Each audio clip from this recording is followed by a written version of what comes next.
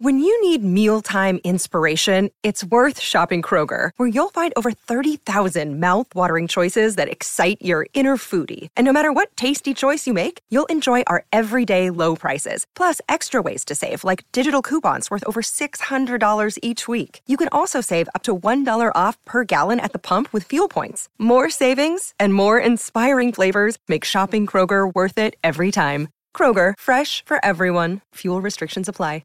Want to witness the world's biggest football game? Head to iCanWin.com.au, predict Australia's score with a crystal ball, and it could be you and a friend at the FIFA World Cup Qatar 2022 semi-finals, all thanks to McDonald's. Maccas, together and loving it. TNCs apply. Life's busy. Take this deck. There's heaps to do on it, like polishing off this wine. That's tough. Life's pretty good with a Trex deck. Composite decking with no hard maintenance. Trex, the world's #1 decking brand. He's the voice of sport in New Zealand. Superman! Nothing gets past Smithy. This is Mornings with Ian Smith on SENZ. Sports, no joke. We like sports and we don't care who knows. From Wimbledon to the Astrodome. We like sports and we don't care who knows. Football. I will never get it. I don't think anyone outside of the US can get it. Every time I'm in the US, there's a mass shooting at a school or a workplace, and that shit happens all the time. But you get the same excuses all the time. You know, it's just like guns don't kill people. People kill people. You're going, yeah, with guns. Speeds the whole process up. Well, what are you going to do next? You're going to ban baseball bats? Because you can kill someone with a baseball bat.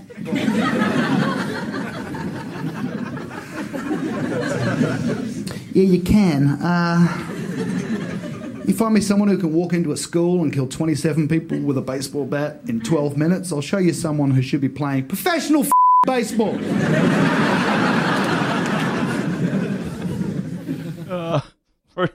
Brilliant. Love it. Absolutely love it. Good morning to Jeremy Elwin. Thank you very much for joining the show this morning. And I take it as a result of that baseball quip there, you don't mind the game. This is an exciting time of the year for you, baseball playoffs.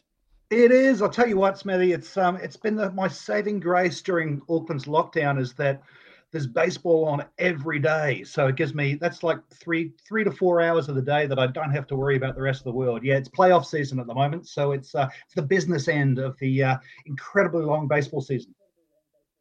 And they tell me you absolutely love the Dodgers. Look, I'm a Los Angeles Angels fan. So at the moment, and the Angels suck. So we're out of the playoffs at the moment, my team. So at the moment, I'm just backing anyone who's taken on our crosstown rivals, the Dodgers. So at the moment, it's the San Francisco Giants. Bring it on. I've never known a sport which has had so many crosstown rivalries, I don't think. I mean, there are American sport is littered with it. But baseball in particular brings out some of the greatest yarns and superstitions of all time. It's an amazing sport for that. It's, there's an old saying, which is you can't help but be romantic about baseball. And I think part of it is, you'll know that's from your cricketing days, right? There's so much of the game where nothing actually happens. So you've got, the fans and the players and the managers, everyone gets involved in the minutiae of the game, the statistics, the stories, the legends. It's a fantastic game for that. Okay, so you're Canadian-born, so that's the Toronto Blue Jays. I'm not sure whether you're Toronto-based or not, but then you're raised a lot of your life in the UK. So where does the love of baseball come from? I think it does come from my very early days. I mean, I played Little League baseball when I was in Canada. I left Canada when I was 7, but I played when I was a very young kid. And yeah, Toronto. Obviously, I was actually living in Canada when they won back-to-back World Series in the 90s. So it's just sort of stuck with me as a game, partially because it ruined me for any other game. I was terrible at cricket because I had no idea of how to play a defensive shot because it just doesn't exist in baseball. You either leave it or you swing. So I was hopeless at that. So yeah, the game sort of stuck with me. And then I came back to it maybe a decade ago, firstly because they started playing a lot more of it on New Zealand or television that you could access in New Zealand. And I also spent a bit of time in Los Angeles and in Anaheim for Disneyland, I'll be honest. but got to a couple of games over there, and it's a spectacle as a game. I mean, they call Major League Baseball the show, and that's exactly what it is. When you throw in the fireworks and the national anthems and the singing it halfway through the seventh inning, and it's they put on a real show. Jeremy, this is quite a serious question, because all of a sudden I've just discovered you partook in something which I'm fascinated by, because there's been a lot of exposure of it on American television we've been watching coming in on Sky, of Little League Baseball. Now, in this country, of course, if you're play little people sport as such, we're starting to not even keep the score. We really don't know whether we're winning or losing as long as we're having fun. That is not Little League that I'm watching. Tell us a wee bit about Little League Baseball. Well, you're exactly right. I mean, Little League is just that. It's baseball for young kids. And I guess it may be a grassroots level. It's a little bit Weet-Bix triathlon. You know, people get along and you get a certificate for taking part. But in the US, I mean, they have this Little League World Series that you may have seen, which is on television quite recently, which is huge. You know, it's a national competition, and it's broadcast ESPN, the whole camera crew, everyone's there. And they take it seriously. I guess maybe because, you know, some of these Little League players are going to go on to earn something that even I as a fan can admit, which is far too much money for playing what is essentially a kid's game. You know, they can make millions and millions of dollars. So, yeah, they take it, as the Americans tend to do, take things pretty seriously. I think even the parents more so than some of the kids, to be fair. I mean, I think the kids are still trying to have an element of fun, but you look at the crowd from time to time, and it doesn't appear that the parents are having that much fun. No, look, I think you have to admit that's a problem in a lot of sport, right? Is the parents are kind of, they may be living out their own failed dreams. I mean, you can go to the sidelines of any kind of rugby game in small town New Zealand, and you'll see those parents are out there. But again, in baseball, it's the fact that, you know, it's not just winning a game that's on the line. It's potentially your ticket to a university, to college, to serious money. And yeah, I mean, that's the problem, isn't it? When I often think parents should be banned from kids' sport. You know, just let the kids play and leave the parents out of it. But no, you're always going to have those dads, particularly on the sidelines, who are thinking, well, you know, if I'd had my chance 20 years ago, I could be doing something other than selling dishwashers.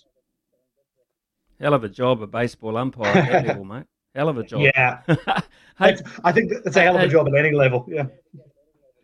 You're on to it there. Hey, locally, of course, one of my former bosses was John Follett, who was the CEO of Sky Sport for a long time, and he's a Diamondback, an Arizona Diamondback, but he's also an Auckland Tuatara man as well. He's been behind the scenes there. You're involved there? I've sort of been involved. Yeah, I've done some ground announcing for them and some media stuff going right back to when they started, which is 3 years ago now.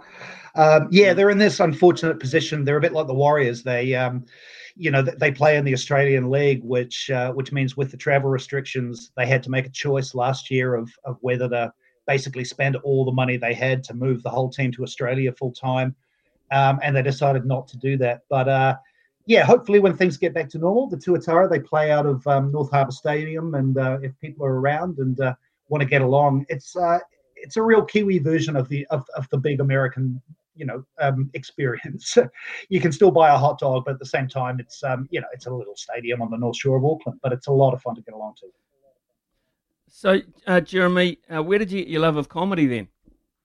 That I sort of fell into that, I suppose. I didn't really have a lot of other options. Comedy just kind of found me in a weird way, and it's been doing all right for me for the last, I was going to say for the last 25 years, but the last 2 years have been a little difficult. It's kind of hard to go out and perform in front of crowds of people when you're not allowed to have crowds of people. Yeah.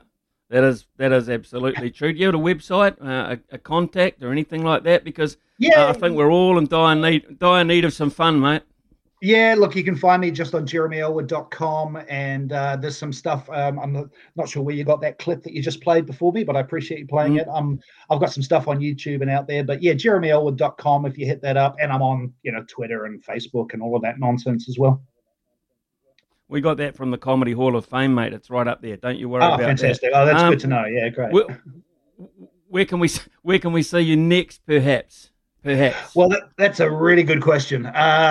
Look, in theory, I'm going to be in New Plymouth at the beginning of November, and then if things open up in Auckland, I'll pop up around the scene. But yeah, you'll find the dates on that website. And but we're really in a wait and see mode at the moment, mate. It's waiting to find out when we can go to a venue, and when we do, how many people are allowed to come and see me.